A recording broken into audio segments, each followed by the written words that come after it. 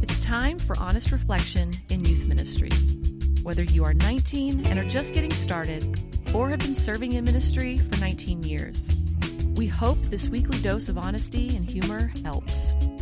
Welcome to After 9, the most honest conversation in youth ministry. Hey everybody, welcome to episode 96 of After 9 with professor, author, and youth pastor Andrew Zurtsky. You may know him from his previous work, Beyond the Screen, and his upcoming book that he drops today that you can pre-order, oh yes, at after9.show/96. It's all about teaching and upping your game and the ways in which you can stay dynamic in teaching. It's super good. This interview's great, heartfelt, powerful stories. But before we get too far, if you take a moment and hit that subscribe button, give us a rating, give us a review. It means so much to Chad and I. It makes Chad super happy. So do that, and now enjoy this with Andrew Zurtsky. Hey everybody, welcome back to another interview episode of After 9 with one of our professorial scholarly friends. You can't call him Dr. Z because you're not late for your assignment. But today on the podcast, we have Andrew Zurtsky sharing about his book that he has written already, and then the book that he's working on, but also talking about what youth ministry should look like for you and what it looked like for him and how he wants to get you into a degree for free. I know that sounds impossible, but ladies and gentlemen, welcome our good friend Andrew Zurtsky. How you doing, Andrew? Hey, doing well, Zach. Thanks for having me on. It's great. Yeah, man, absolutely. We're happy to get this connected, and it's always fun to have a midday Skype conversation about youth ministry. So. Absolutely. It's after 9, right? It's after 9 right now. Somewhere. It's after 9. That's your tagline, right? That's right. It's always after 9 somewhere. So, Andrew, help us out a little bit. I think some of us have read your first book about social media and about just kind of like thinking through some of the processes of like more than just should I have an Instagram account, but what having an Instagram account means for your students. But like you have not only like participated in youth ministry and studied it at a scholarly level. Why youth ministry? There's so many other scholarly pursuits. Like, why would you want to get into the mix of the fray of all the youth ministry whatnots? Yeah, so I came into academic youth ministry through being called to youth ministry in the first place. Okay. As a high school student, I felt a call to ministry. Originally wanted to be a scientist, thought I'd end up as a chemist or an astronomer. Okay. But God had other plans, and so I went off to college and pursued a degree in youth ministry, actually Christian education, for about 3 weeks. That's about how long I could last. I'm like, no, this degree is not for me, but youth ministry is. Well, youth ministry guys are always having more fun than the Christian ed people, right? I mean, you can just feel it in the walls, right? You go to a Christian ed classroom and you're like, all right, everybody, let's write up our curriculum for the year, and the youth ministry people are like popping balloons and throwing frisbees. No, it's pretty obvious he's having a good time in undergrad. Yeah. Yeah, exactly. It's like Christian education is youth ministry with no fun. That's right. Yeah. Oh, I mean, it's stinging for some that are listening, but I think there's a connection there. All the youth ministry undergrad majors were like, yes, it's true. Well, and I can say it now because, God has a funny sense of humor. So I ended up going into youth ministry regardless of the degree choice. I actually majored in philosophy. Perfect. Spent about 8 years in full-time youth ministry. Decided that lock-ins were getting a little difficult, and I wanted to remain in youth ministry for the long haul, but I figured I better go get a master's degree so I could figure out how to have interns to do the lock-in. There it is. Right? And leading at a higher level. Yeah, and that turned into a PhD. And and here's the irony that I was pointing to. My PhD is in practical theology with a focus on Christian education and formation.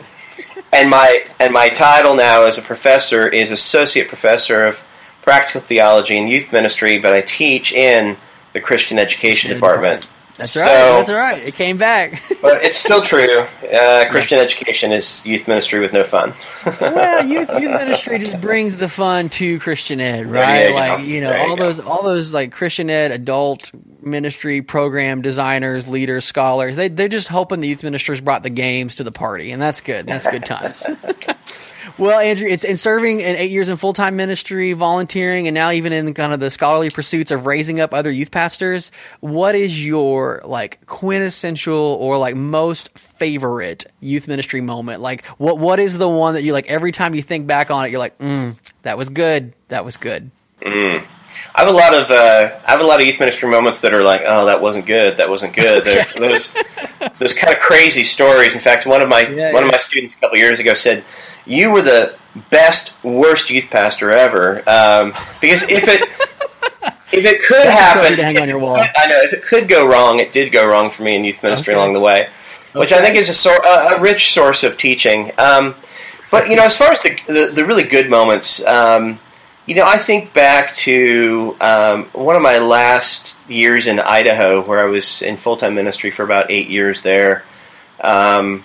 We did these whitewater rafting camps in the summer, and we had students that came and found Christ through those trips, and one of those students came back one year and got to baptize her in the river.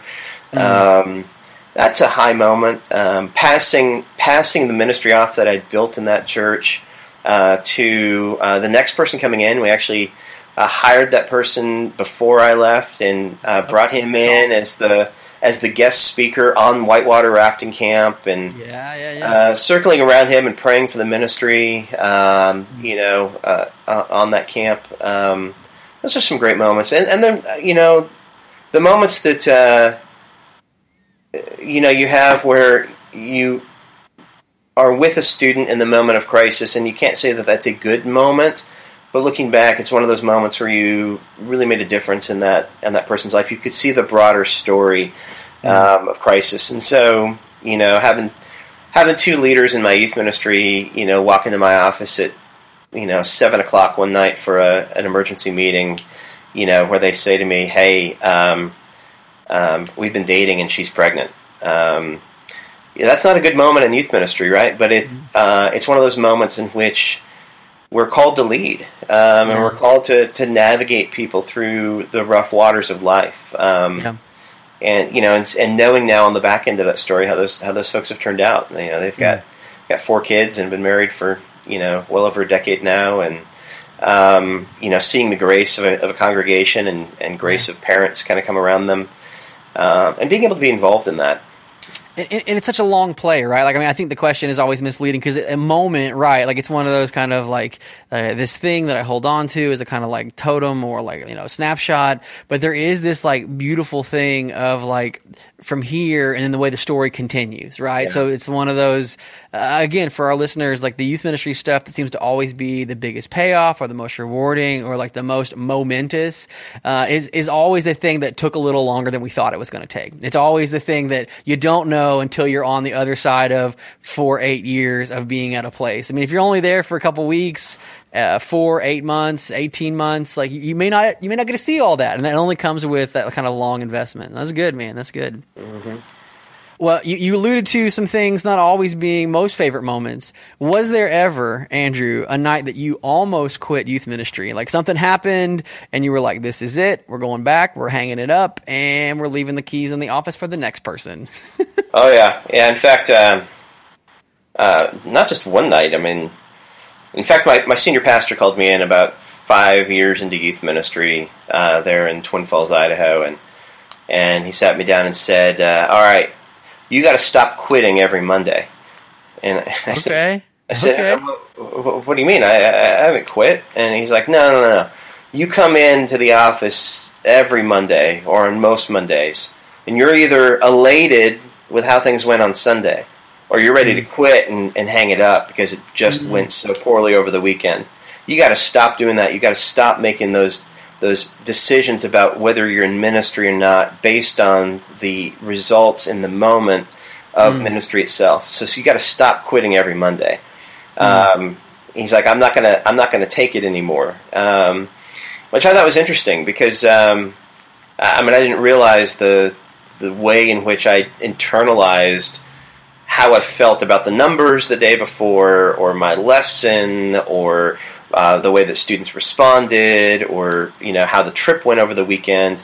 That was very much tied to my immediate mood and my immediate ability to continue in ministry. And so it was like a roller coaster all the time. That was a really powerful thing. But I think there are lots of stories I have of things going wrong in ministry. I have the time where the U-Haul trailer passed my van on the left. This is the U-Haul trailer that I was towing. And yet it was no longer being towed. Passed on the left, it went airborne when it hit a curb. I have the time where I ran a U-Haul truck into the church. I can tell you that story. I have the time where I had a student jump from an inflatable climbing mountain. That's actually a good story, actually.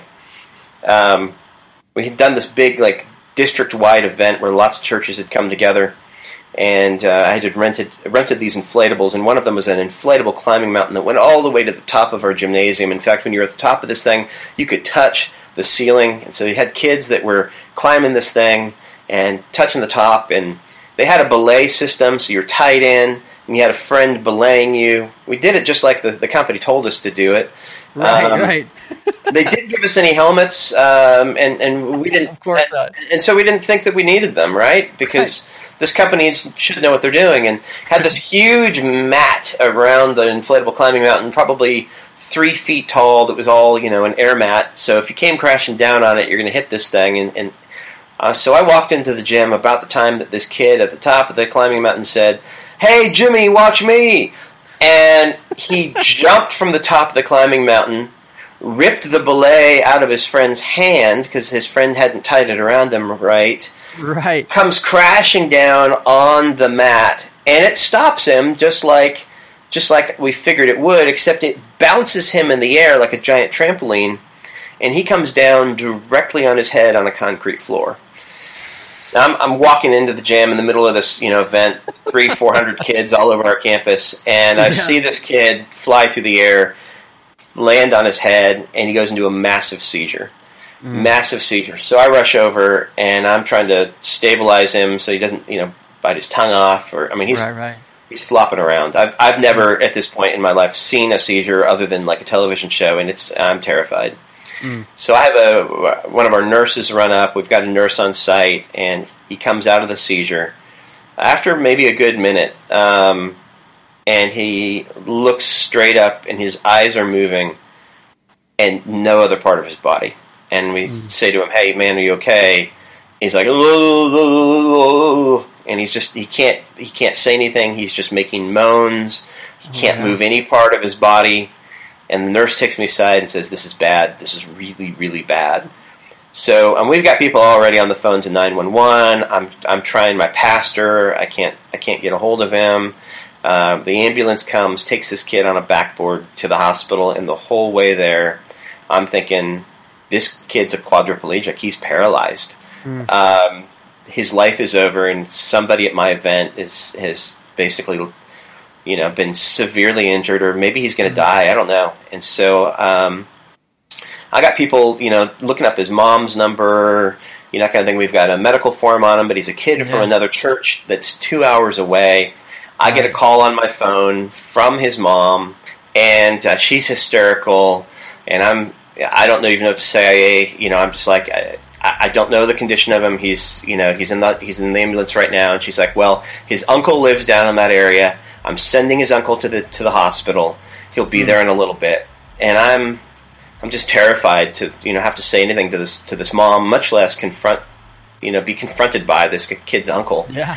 So I get to the hospital. I rush into the ER. They rush him in to be observed and taken care of. And I'm waiting outside the room door, and the doctor comes out and says, they're doing a battery of tests, but things are not looking great for him.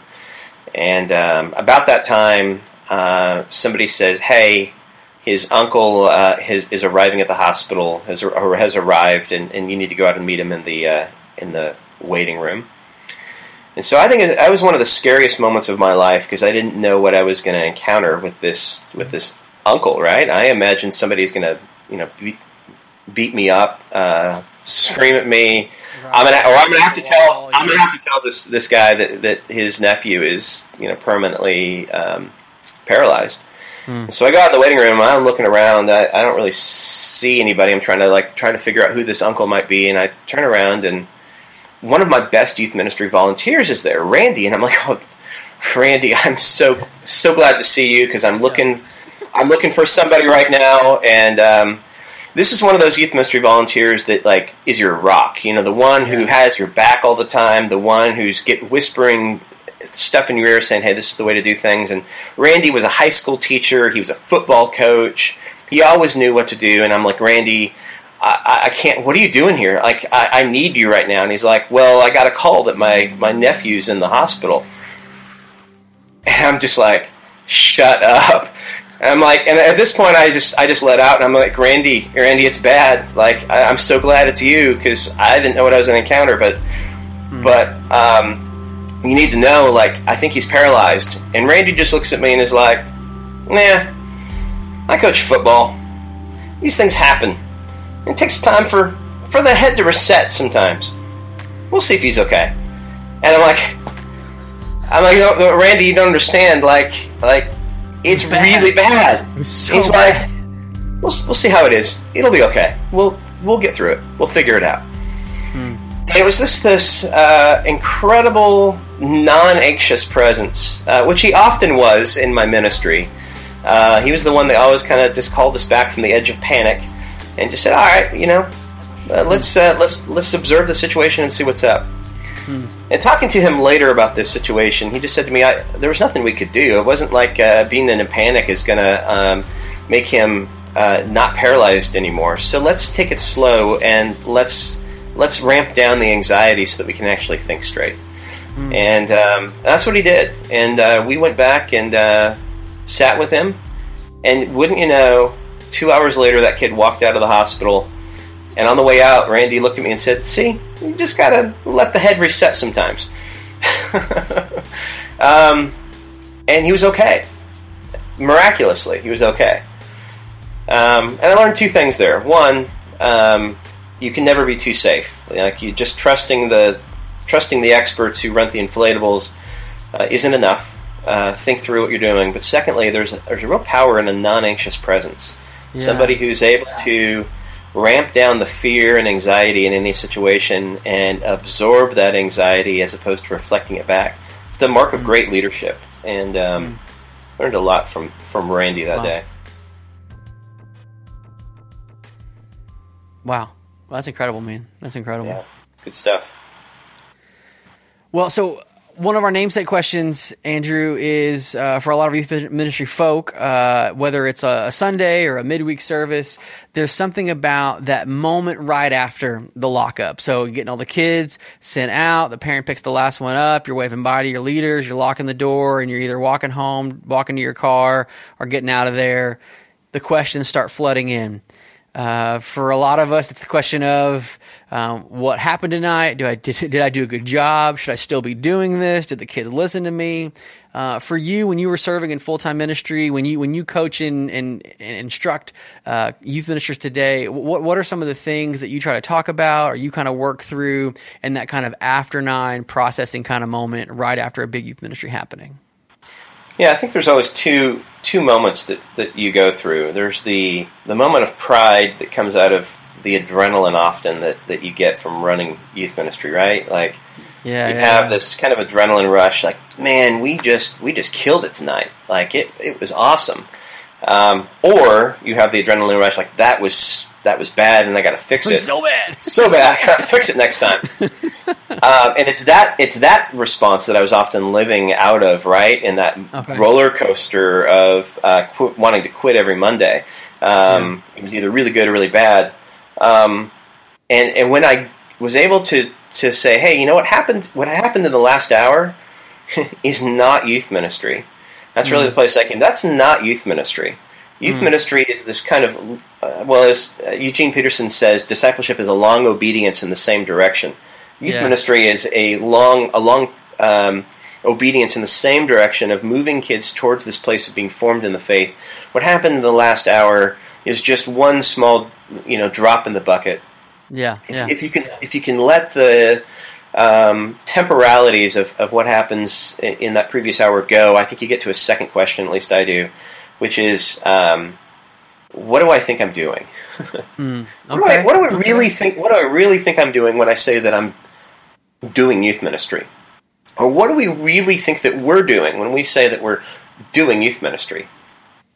Like, the snack and the games and the Bible lesson and the small group discussion and whatever else. Like is that really youth ministry? And I think the place that I try to lead the students that I have to is the place of ceasing that question as well. Okay. Of moving beyond that to actually ask, what is the Holy Spirit doing that's youth ministry? What is the actual act and work of the Holy Spirit of God in these moments that we call youth ministry? Because so often in youth ministry we focus on our efforts and we reduce youth ministry to the totality of what we're doing. Right. Oh, hey, it was youth group. It was youth ministry because I did X, Y, and Z. Because I was there. Wherever I was youth ministry. There you go. Yeah. There's a good paraphrase of Jesus, right? Where right. 2 or 3 are gathered in the youth pastor's name, there's youth ministry among them. That's right. And we forget that our calling is to cooperate, collaborate, come up against and cooperate with the work of the Holy Spirit. And if we don't have any idea what we think the Holy Spirit is doing in any given situation, if we don't have any idea about what we believe the Holy Spirit might be doing to form kids, then we reduce everything to what we're doing. And I think the real call of youth ministry is to say, hey, this is how I believe that the Holy Spirit often works in the lives of young people to form them in faith. Therefore, I'm going to cooperate with that. For example, do I really believe that my 45-minute Bible lesson, whether I conclude active learning games or not, is going to transform the life of a teenager? I hope not. I hope I don't believe that. I hope that we don't believe that. But we often act like we do. You go back to Augustine, St. Augustine, and he talks about the fact that in his book on Christian teaching, is what it's called, on Christian teaching, or the Doctrina Christiana, on Christian teaching. And he talks about the fact that when a preacher preaches, when somebody speaks, all we can do is tickle the bones in the ear. Yeah. We're making sound noises that tickle someone's bones in their ear. But it's the Holy Spirit that can take those movements of the bones of the ear and turn those into a transforming moment. We don't do that. We don't transform, but the Holy Spirit does. And so we better have a good idea about how the Holy Spirit goes about that. And so I encourage my students to think through what their theology is about. What are the ways the Holy Spirit works? When and where does the Holy Spirit often show up? Because if, in fact, your theology is that the Holy Spirit often shows up in crazy Jell-O games, then we should be doing some more crazy Jell-O games. Yeah. But if in fact our theology is the Holy Spirit shows up and transforms young people in moments of prayer and reflection, and in moments of silence, moments of worship, moments of individual scripture reading, moments of corporate Christian practice, all those are different ways that we believe the Holy Spirit actually shows up, then we need to be orchestrating youth ministry to move toward those kinds of moments in a more orderly fashion. And I think we place so much time and effort into attending to aspects of youth ministry that don't actually move us toward the places where the Holy Spirit shows up and works. I mean, I'll tell you, when I was in youth ministry, I spent far more time mixing Jell-O and 55-gallon trash cans, true story, than I did in thinking about how I was going to move kids into places and spaces where they could be transformed by the Holy Spirit. I think we've got to get beyond that. Well, I guess maybe that leads into our next question. Is that the thing that you would tell your first-year youth ministry self, that maybe felt like, okay, we're going to have this amazing, crazy, messy Jell-O whatever night? Like, what is the thing, as you kind of think back, reflect back to first-year Andrew, youth minister, like what is the thing that he needs to hear the most? Yeah, I think the phrase that I would tell myself at that age is, you need to stop doing youth ministry for yourself and start doing ministry out of a desire to see young people transformed by God. I had can I tell another story? Absolutely. This happened for me. This advice I actually got maybe 2-3 years into youth ministry. The problem is I wasn't in a place I could really take it at the time. Okay. That's usually when the best advice happens. That's right. Yeah, the best advice is the advice that we never listened to but should have. That's right. I was at the National Youth Workers Convention, the Youth Specialties National Youth Workers Convention in San Diego, California in 1998, 99, somewhere in there. And I was waiting. What a time to be alive and doing youth ministry. That's I know. And I was waiting in line at the Cinnabon at the Fashion Valley Mall. Yeah. And I was high on life. I was thinking, like, this is the best thing ever. I'm at this National Youth Workers Convention. I'm so cool. I'm a youth pastor, and my church paid for me to come stand in the sun in San Diego in late October, early November, when the rest of the north is freezing. And I'm getting a Cinnabon, and this guy was handing out samples, the Cinnabon guy. And he was coming down the line, handing out samples, and he's like, would you like a sample? And I'm like, I would like a sample, Rod. And I read his name off his name tag. You know, it was kind of giddy moments to get into. And he's like, well, here you go. And I'm like, so Rod, how long have you been working at Cinnabon? And he's like, about 12 months. And Rod was probably in his mid-50s. And I said, well, Rod, what'd you do before you worked at Cinnabon? And he just stopped, just dead cold, and looked me in the face and said, I used to run a drug rehabilitation center where I would go across the Mexican border and I would find people's loved ones who had gone across the border to use drugs and had never come back because they became so addicted that they found themselves in this cycle of drug addiction that had taken their entire lives. I would smuggle them back across the border, put them in a treatment facility that I ran, and we would get people clean. And suddenly I was just kind of undone, because I had this idea that, you know, in the back of my head, I'm like, Rod's this 50-something guy who has never really done much with his life, and now he's working at Cinnabon. And I was just dumbfounded. And I just said, how did you end up here, working at Cinnabon? He said, I work at Cinnabon now because I burned out. And I burned out because all of it was for me. I rescued all those people. I did all of that for me. I did it because I wanted affirmation, because I wanted to feel like my life mattered. And in the end, if you do things for yourself as opposed to the selfless giving of others, you're going to burn out. And he looks at my name tag and he picks it up and says, Andrew, I see you're at this National Youth Workers Convention. That's an honorable profession. Don't do it for yourself. And then he walked away and gave more samples out. Most powerful moment I've ever had at a National Youth Workers Convention. And it was right outside. It was right outside the Cinnabon. It was Rod the Cinnabon guy. Take that, keynote speakers. Oh my gosh, wow. Yeah. And so I think there's so much youth ministry that we do because we need affirmation, because we want to feel important. Some of us even do it because we weren't cool enough in high school and we want high school kids to like us.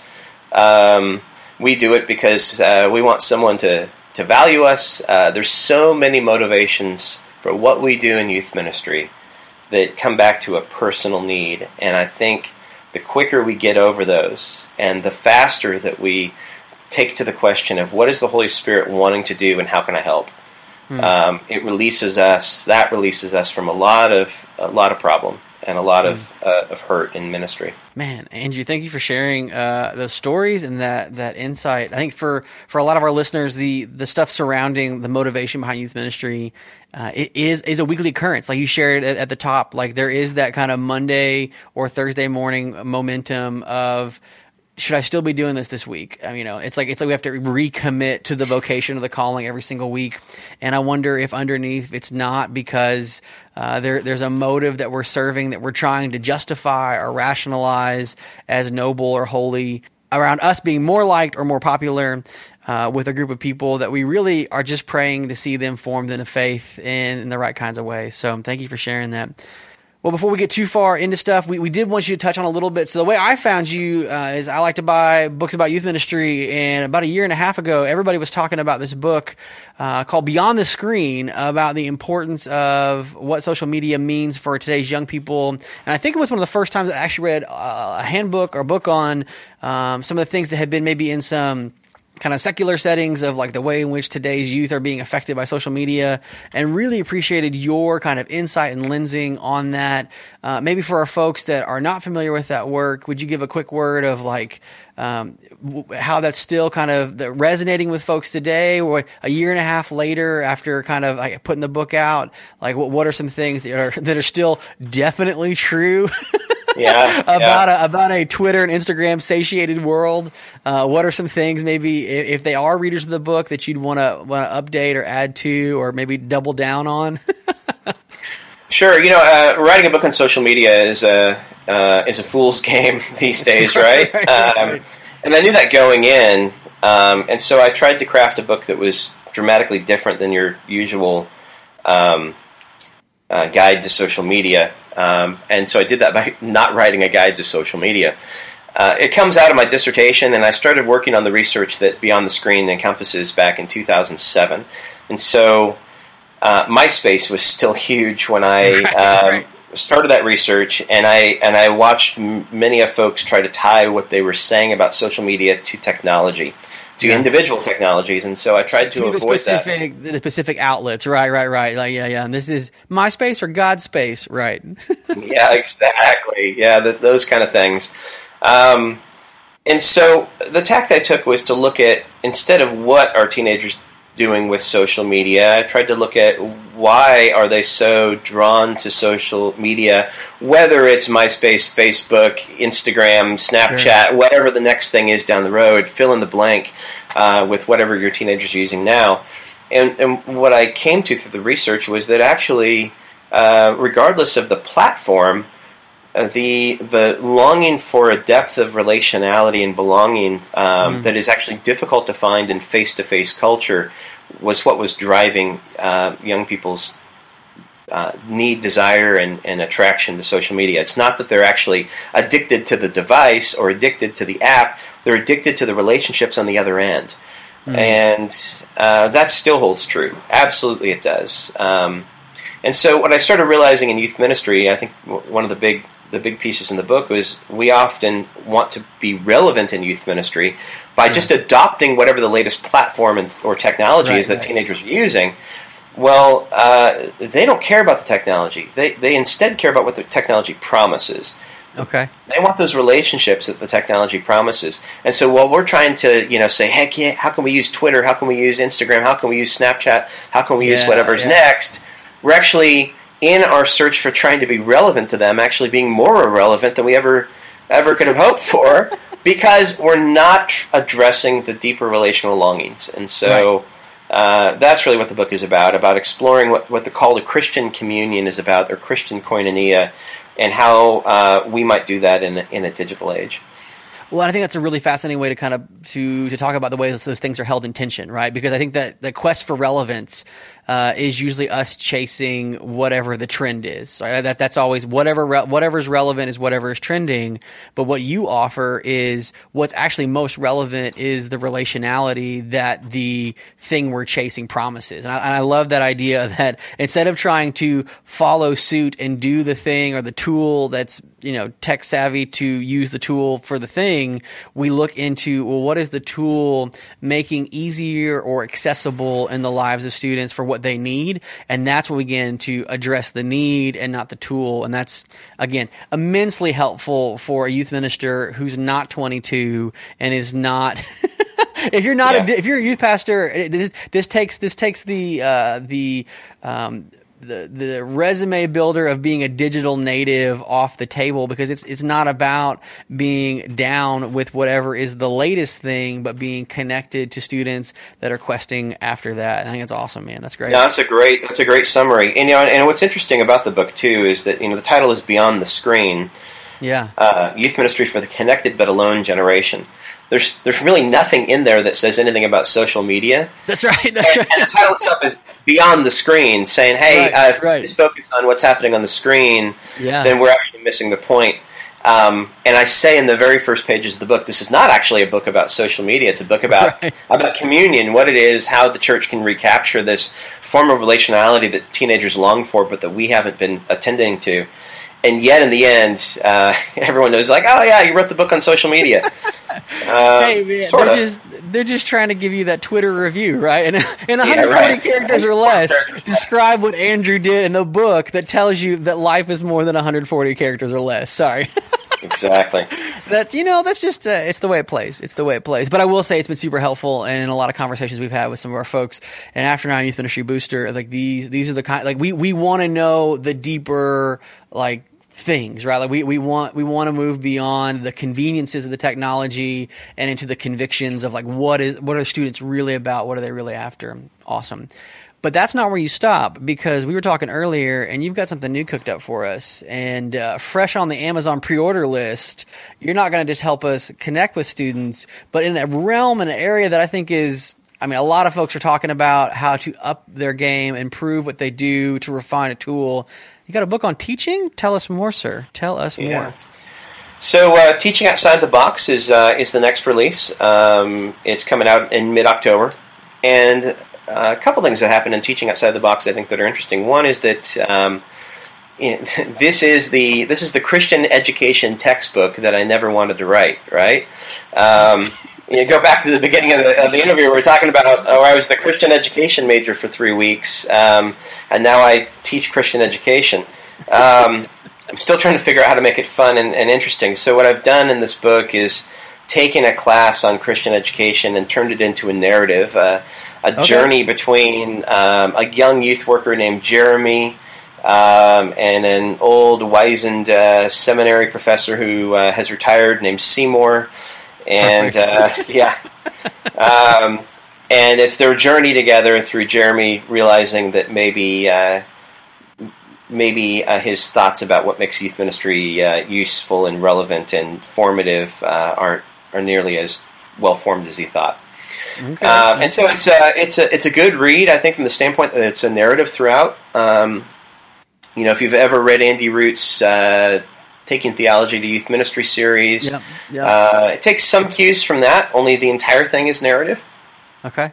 And so there aren't these kind of sections where I suddenly pipe in as the author, per se. As the omniscient academic textbook voice, Yeah, so try to alleviate that. But what the book ultimately does is try to move people beyond teaching out of the instructional approach. Okay. Which I would say that 99% of youth ministry teaching happens out of that approach.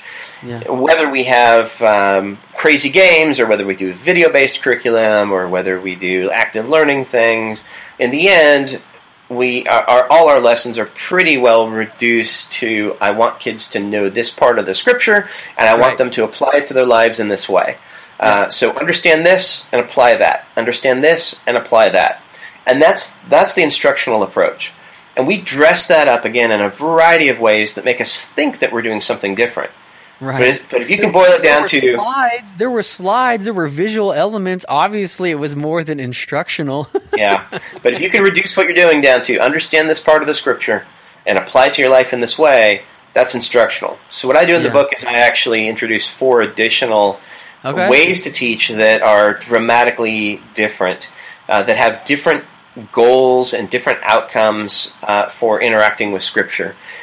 So the liberation approach, which looks at saying, hey, Scripture's calling us to look carefully at our actions in the world and revise them, revise what we're doing in order to seek justice. Or the contemplative approach, which is not about understanding and applying Scripture, but actually sitting with Scripture and discerning the voice of God in those moments together. You don't accomplish the contemplative approach when you send kids out the door with an application point. Right. You do the contemplative approach when you've adequately brought them into a place that they can discern the voice of God and listen to God's voice. We look at the community of faith approach as well, and several other approaches throughout, as well as a theological reflection model that we've used at a theology camp that I do in the summers. So there's it's stuff that I don't think is, well, I know is nowhere else in youth ministry. It's also, though, a interesting revision of a classic Christian education handbook that came out in the 1970s, and I've gone back to this basically and said, hey, there's actually some stuff here that is really so relevant for youth ministry, but that we have left behind, and so let's revive some of this. I've been teaching this as a course at Memphis Theological Seminary for about the past 6 years, and so it was time to turn it into a book, and it's coming out in October. Battle-tested, laboratory-tested, and professor-approved for new ways, dynamics to rethink your teaching models. I love it, man. So that book comes out October for our folks, listeners at home, to pick up a copy of if they want to check it out? Yeah, it comes out mid-October. It's available for pre-order now on Amazon. Excellent. Wow. Andrew, thank you so much, sir. We'll make sure to include in the show notes all of those things. They can pick up your non-social media, social media book, Beyond the Screen, and then your new book on teaching, and the links below for our show notes today. Andrew, thank you so much for being on the podcast today and sharing a little bit of your story and what you've got in the works. Anything, so obviously just finished up a big book, probably like a breath of air and kind of relief from that.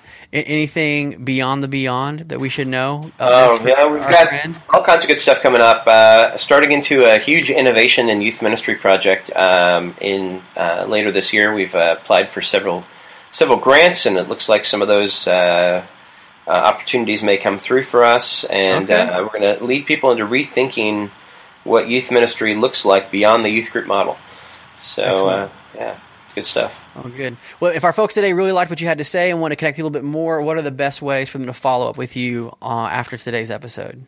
They can find me on Twitter at ymprof, and also follow up on the cymt.org website, cymt.org, and I've got blog material and other updates there.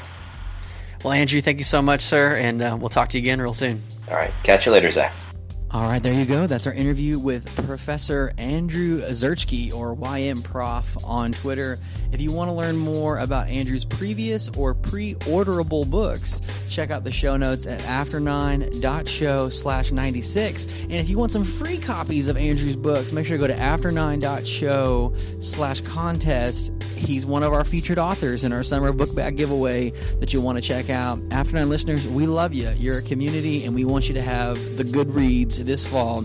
So check it out, and we'll see you back next week with a special guest.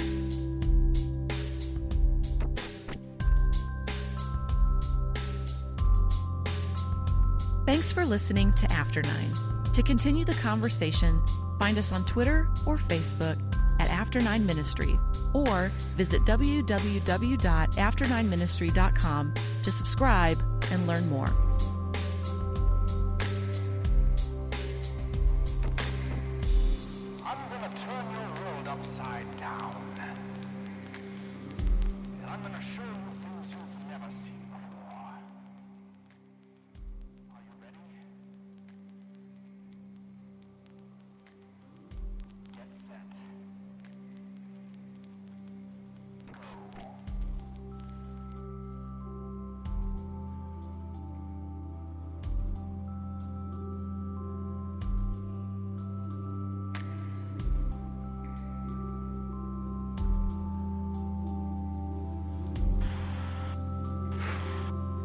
And I've never rented another inflatable climbing mountain.